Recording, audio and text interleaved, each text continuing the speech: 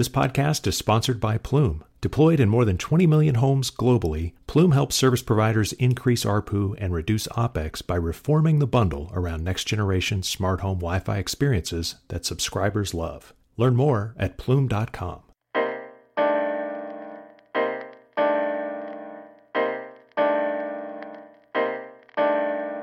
Welcome to the Light Reading Podcast. I'm Kelsey Zeiser. I'm an editor at Light Reading. And I'm Phil Harvey, and I am also an editor at Light Reading, but not as much of an editor as Kelsey is sometimes. No. And our guest today?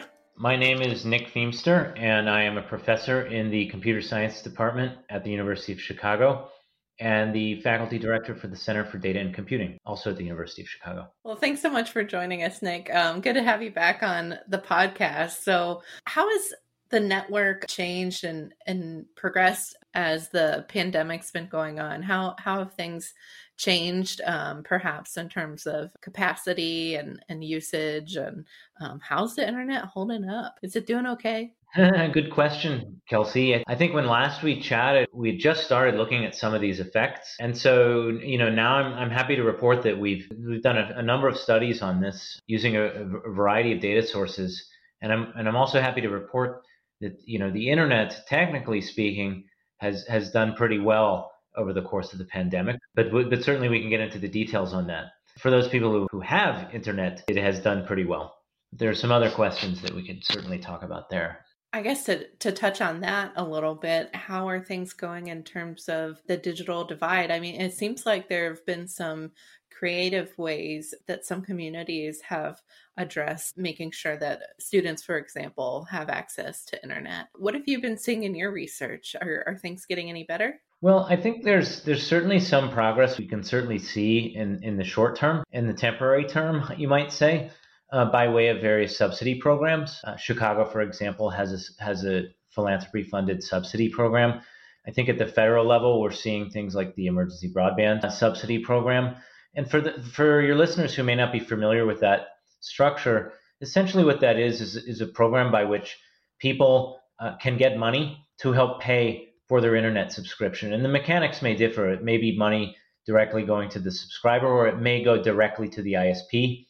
And then the user may see a lower bill, for example. With regards to these subsidy programs, I mean, I think it's great that we're seeing those. But I think also many communities and cities have the clairvoyance to recognize that this is not a long-term solution necessarily. It's certainly a helpful part of the solution. It's certainly been good as a stopgap in some cases. There are social reasons as well why it doesn't necessarily always fill the gap. But for some cases, that's been useful. But I think there are a number of places where that a subsidy program really needs to only be part of the solution. One is that some of the reasons people don't sign up for internet access are not economic at all. They may be social, they may be cultural. They may, there may be other factors at play. And then I think the other reason why we want to certainly think beyond subsidy, because a subsidy essentially is somebody's money basically being spent to prop up a status quo. It's not a new infrastructure, and it doesn't fundamentally change the dynamic. And so in the best possible light, this is great. It basically makes the internet more affordable for the people for whom affordability is an issue. But in the long term, one could sort of also view it as just throwing more money at the problem into a black hole over the infinite time horizon. And so I think it behooves us to think about other types of solutions as well.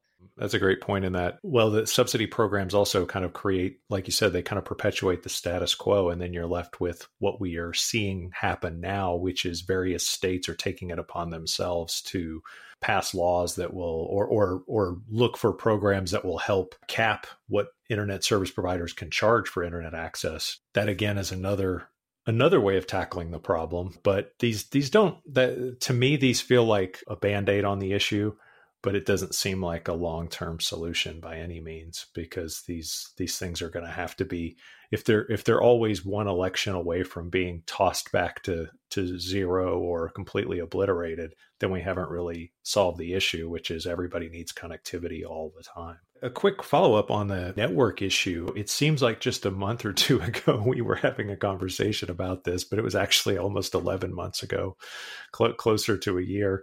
Time's nothing but a square circle or whatever in the pandemic. We were in this situation where you were just starting to gather data about how the network was holding up. It seemed like everything was going well enough. I'm particularly curious about what you found in terms of consumer needs as it relates to latency, because one of the biggest changes that I guess happened between now and 11 months ago is just the day-to-day consumption of video conferencing and video streaming. It's become so quickly a part of our normal life that, people are talking about having Zoom fatigue and and things like that. Do networks get Zoom fatigue, or how does that work on the other side? Were most of the service provider networks able to hold up well enough under those kind of extraordinary demands? That's a great question, Phil. I think and latency and the changes in traffic patterns are related in the ways that you mentioned, in that certainly for applications like Zoom, they depend on having latency below a certain threshold. But also another sort of related point there is that as opposed to many other things that we tend to do on the internet where we consume and where we download a lot, video conferencing, of course, is a bit more symmetric. I'm also sending content upstream. And so that changes the nature of traffic ratios and also has the potential to introduce latency effects, right? If the upstream is not provisioned to handle that increase in demand. Latency ties in very much into the Zoom discussion, both in terms of effects and in terms of user experience. So I think that's a good opportunity to kind of say a few words about some of what we found in some of our work. And I should say that there are many data sets and many perspectives one can sort of take when looking at internet performance and traffic patterns. And so we used specific data sets to understand this. One is the FCC's Measuring Broadband America data, which is a public data set. I think we managed to get some early access to the pandemic period before they published it on the website for some of those months, but that's all public data.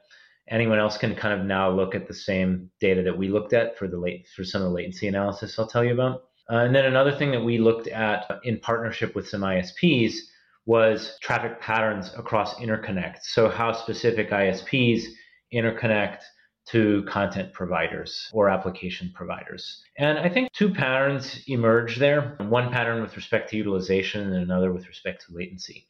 One is that certainly there was a significant bump against the ceiling in March or April 2020 as people moved home for work. And started, like you said, the start of Zoom fatigue.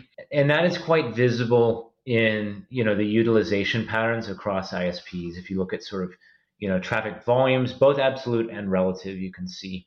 Another thing that's sort of very specific to that is that the ratios changed as well for specific providers. Certain ISPs saw significant changes in the traffic ratios across interconnects to those providers because of the increase in Zoom traffic, Zoom, WebEx, Meet, all of the video conferencing applications.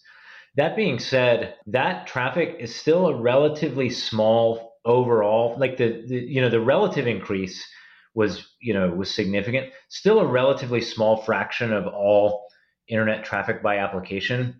I mean, this is nowhere near approaching how much Netflix or video on demand traffic as a total fraction of the traffic. Still relatively small. I think if memory serves, less than 10%, in that range. But the relative increase was huge. And also, unlike Netflix, the video conferencing applications are latency sensitive. So, and of course, the whole Netflix thing was another issue, right? Because everybody's at home. A couple of things I think came out of that. One is that for certain ISPs, they did a lot better than others in coping with those shifts in traffic patterns. One of the things that I found interesting in looking at our data there was that some of those latency blips looked a heck of a lot like Christmas, of the prior year. For certain ISPs, it's like same kind of phenomena. It's like everybody goes home and, everybody's like watching Netflix for 2 weeks over the holidays. And some of those latency effects are like, oh, the March 2020 actually looked a heck of a lot like December 2019. Not true for all ISPs, but some like very distinct patterns there, suggesting that with respect to provisioning, I would say that in general, at least for the ISPs that we looked at, and I'll caveat that by saying that we didn't look at them all, but we looked at a few big ones. And also there's probably a little bit of bias there too, because the ones where we have data on that are probably the ones that are willing to share it because they're doing okay. Right. We looked at some big ones. For the ones that we looked at, the ISPs responded very rapidly in terms of adding capacity on those interconnects. So it went from sort of like a 10 or 20% increase month to month to like a 70% increase from March to April 2020. So significant relative increases in the interconnect capacity. That was pretty awesome, I think, right? Because you hear about like, oh, the internet just kind of worked. Well, that was kind of magic. I guess it was designed well, but it's more than just being designed well. There has to be infrastructure there to support the demand, right? There has to be that capacity. And some ISPs, I think, responded quite quickly in terms of adding that capacity. I think it does show that the networks in general are a lot more flexible. They still have to rely on over provisioning and things like that in order to handle that kind of like Christmas time, once a year sort of capacity crunch. And they're moving toward being more software programmed and completely flexible and, being able to just turn on capacity on demand. But we're somewhere in between that now. And I guess your data is showing that maybe we're quite a bit more flexible than the networks used to be. So maybe good thing this didn't happen 5 years ago or something like that. We might not have been able to catch up. No, absolutely. And I think like sort of harkening back to history, right? If we remember the 2013, 2014 days when Netflix traffic saw huge growth and ISPs at the time were having a little bit of trouble keeping up with that. Or the alternate framing was that the content providers weren't buying enough capacity, right? Depending on who you are, you can point the finger in a variety of directions. But the bottom line is there wasn't the capacity to support that traffic. Yeah, good news, lesson learned there, right? Because as a result of that period, the ISPs in the last 7+ years have formed a pretty good habit of just regularly adding capacity on those interconnects. The pace at which capacity has been increasing there has been regular and consistent and impressive. We talked a bit about Netflix. Were there other factors that really affected capacity? Or would you say are the streaming video services, are those kind of the big ones? I would say that those are, those are by and large the big ones: video streaming, video conferencing. Some of the other platforms, like some of the social media platforms, of course, also serve video. Facebook, for example. So if you want to lump them in too, like I think that would be appropriate as well. Pretty much we're talking about video. It's interesting because it's like the Netflix phenomena got the networks ready for, the capacity crunch in a pandemic, or the extraordinary capacity demands in a pandemic. I would say that now the networks have to get ready for, I guess, just the extraordinary consumption of video, because in this last year, especially, all the movie studios and content providers have made a concerted effort to boost their streaming platforms and to move more debuting movies on demand and really pushing entertainment to a more of an on-demand model with, movie theaters closing and things like that. So it's an interesting shift is we're seeing that so many subscribers, millions of subscribers leaving the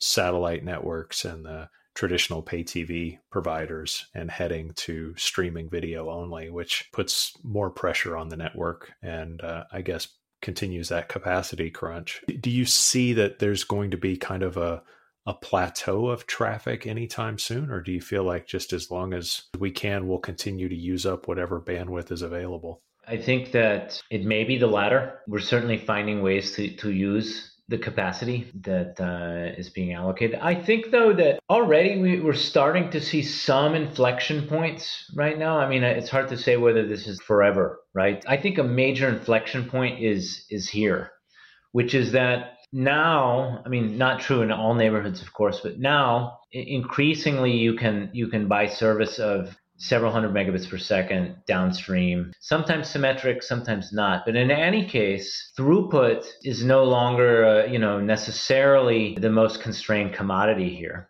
And also the commodity that we're buying isn't necessarily limited by the ISP. It's limited by our home equipment. I buy gigabit service, for example. I don't get it. That's by no fault of my ISP. It's actually by fault of my Wi-Fi network and by fault of the equipment that I have sitting inside my home. The other, I think, is that latency is the new throughput as far as performance metrics, right? It's sort of been, I won't say ignored, but, you ask someone what fast internet means, the typical consumer, you're not going to get latency, and it's not going to come up in the discussion. I think that's going to change in the next 5 years. And you asked this very question, Phil, right, about video conferencing, gaming, all kinds of sort of online interactive things, telehealth, other things where low latency services, I think, are proliferating. I mean, I think latency is an area where this is going to be like increasingly important. I think right now, I won't say they don't know how, but like they're certainly not really marketing it quite as much. I think the regulators, again, I wouldn't say that they pay no attention to it, but it's secondary. And I would say that over the next 5 years, we're going to see a real shift in that. What should we be watching on Netflix next, Nick? I'm so behind in my Netflix queue, I have to say. I'm embarrassingly, I've been doing too much Zoom and maybe not enough Netflix. I'm probably the wrong person to ask, although, I have to say I finally watched The Sound of Music with my kids and my family over the weekend, and that was a good one. Yeah, that's a solid recommendation. But I'm sure that's not news to many of our listeners. Everybody knows that one. It's always worth asking people what they're watching, because what I'm finding with all of these services like HBO Max and Netflix especially is that I'm only actually aware of like 0.1% of anything that's actually there. And people are telling me all the time about stuff. And I'm just like, is that on the service? And they're like, yeah, go find it. And I'm like, I guess I'm in a different algorithm, maybe. I don't know. It's funny. I mean, pursuant to our discussion, right? I mean, I'm more of a live sports watcher. I'm kind of a baseball fan. And so latency is a thing there for me, right? I mean, I can't have the radio on and stream the game. Doesn't work. Latency is too high. That's right. As far as binge watching, other members of my household could provide better input on that. Okay. Like you, I'm like, what's that one? What's the new one? Oh yeah, I'm alerted to programs all the time that I didn't even realize they were. I was like, oh, that's a thing and that's free. Okay, great. I'll go get it. Didn't know. My last question is actually, and it's one you're not ready for, but I'm just curious as what your reaction would be, is in the sense of kind of bridging our two conversations about sort of the digital divide and how that's been affected in the pandemic and some of the problems exacerbated, and then the network health itself and, kind of just latency becoming a much more important part of the applications we use day to day for business and everything else. How do you think we should be measuring like what broadband access is? Because right now it's a constant discussion of download and some upload speeds, but it seems like we kind of need something else to maybe better address the question. Or do you think that if we get to a high enough number, the latency kind of takes care of itself? Well, I think that the latter is not necessarily the case. It's certainly the case that if your throughput numbers are not high enough, that there is a point under which latency will begin to suffer, right? If you load the network too much. For many people, we may be past that point already, and so there are other aspects where latency comes into play, independent of throughput. With regards to how should we be measuring broadband? How should we conceive of it? I'm glad you asked. I mean, I think the last time I was on your podcast, we were talking about some of the digital divide issues. We talked about that in quite a bit more length, and I think your question is central to both. There's the technical aspect of it, but it's very central to that question, because if you think about what does it mean to have broadband, right? If we look at a map of the United States or a map of anywhere, right, we could say who has broadband and who doesn't. Well, what does that mean? The FCC defines it in a very myopic kind of way. Also, I would say a little bit outdated, right? It doesn't incorporate many, many factors. Nobody even knows what that means. There's so many different ways to measure speed it's not meaningful. And so, I would say that it's certainly at speed. I mean, absolutely. There's questions about how to measure it. Certainly it's latency. It's also latency when the network is loaded, right? So-called latency under load. Like, great, latency is good until I actually start doing something, right? And then once I do something, if the network falls over, that's not very useful. I think that we need to go beyond that, actually, because ultimately what you and I care about, right, is not what number do I get when I click a speed test. It's like, well, in this case right now, how's Zencastr doing, right? How's Zoom working? How's Netflix doing? Can I watch my show? How's Hulu Live Sports doing, right? Is it rebuffering, right? What's the resolution that I'm getting? How interactive is it? And those are more difficult things to measure, but I just think it has to be part of the picture. I think there's a basket of measurements there that we need to be thinking about when we talk about what does it mean to have broadband. Ultimately, it means like I have internet access that allows me to live a high quality existence for the applications that I use. Beyond that, the term is meaningless, right? Can I basically do what I need to do on the internet, and can I do the same things that everybody else can do? Right, the equity aspect of it. There are other things as well that aren't technical that I think also need to be measured. Everything from affordability to social infrastructure, right? These things matter, but that's sort of a separate dimension. You make a great point about like, can we actually do the things we need to do? I mean, that's really the baseline, because as you say, with the right amount of low latency connection, even a connection that doesn't sound terribly fast, like a 20 megabits or something like that, might be plenty for a quick doctor's visit or some sort of health checkup or something like that on a reasonably good device. And that might be just fine, or that might be enough to do your one-on-one conference calls and, get through your schoolwork and do things like that. But to do other things, you might need quite a bit more. So, I do wonder if we'll ever get to a point where there's some kind of measurement of application. This is actually the perfect time for us to invent one. And I'm imagining that this time next year, we'll be talking all about the Kelsey-Bridgerton index. There'll be some way to yeah, exactly. That's broadband exactly basket. Right. Exactly. Some silly show plus plus some way of measuring the entire internet. It seems appropriate. I think what you said is actually right on the money. Is that it is going to look more like a portfolio or a basket, if you will. Nick Feamster, thanks very much once again for being on the podcast and for all the work you're doing there at the University of Chicago. Thanks, Phil. It was a pleasure to join you again. And thanks also to Kelsey. It's great to chat as always. I look forward to joining both of you again soon. Yeah, same here. Thank you.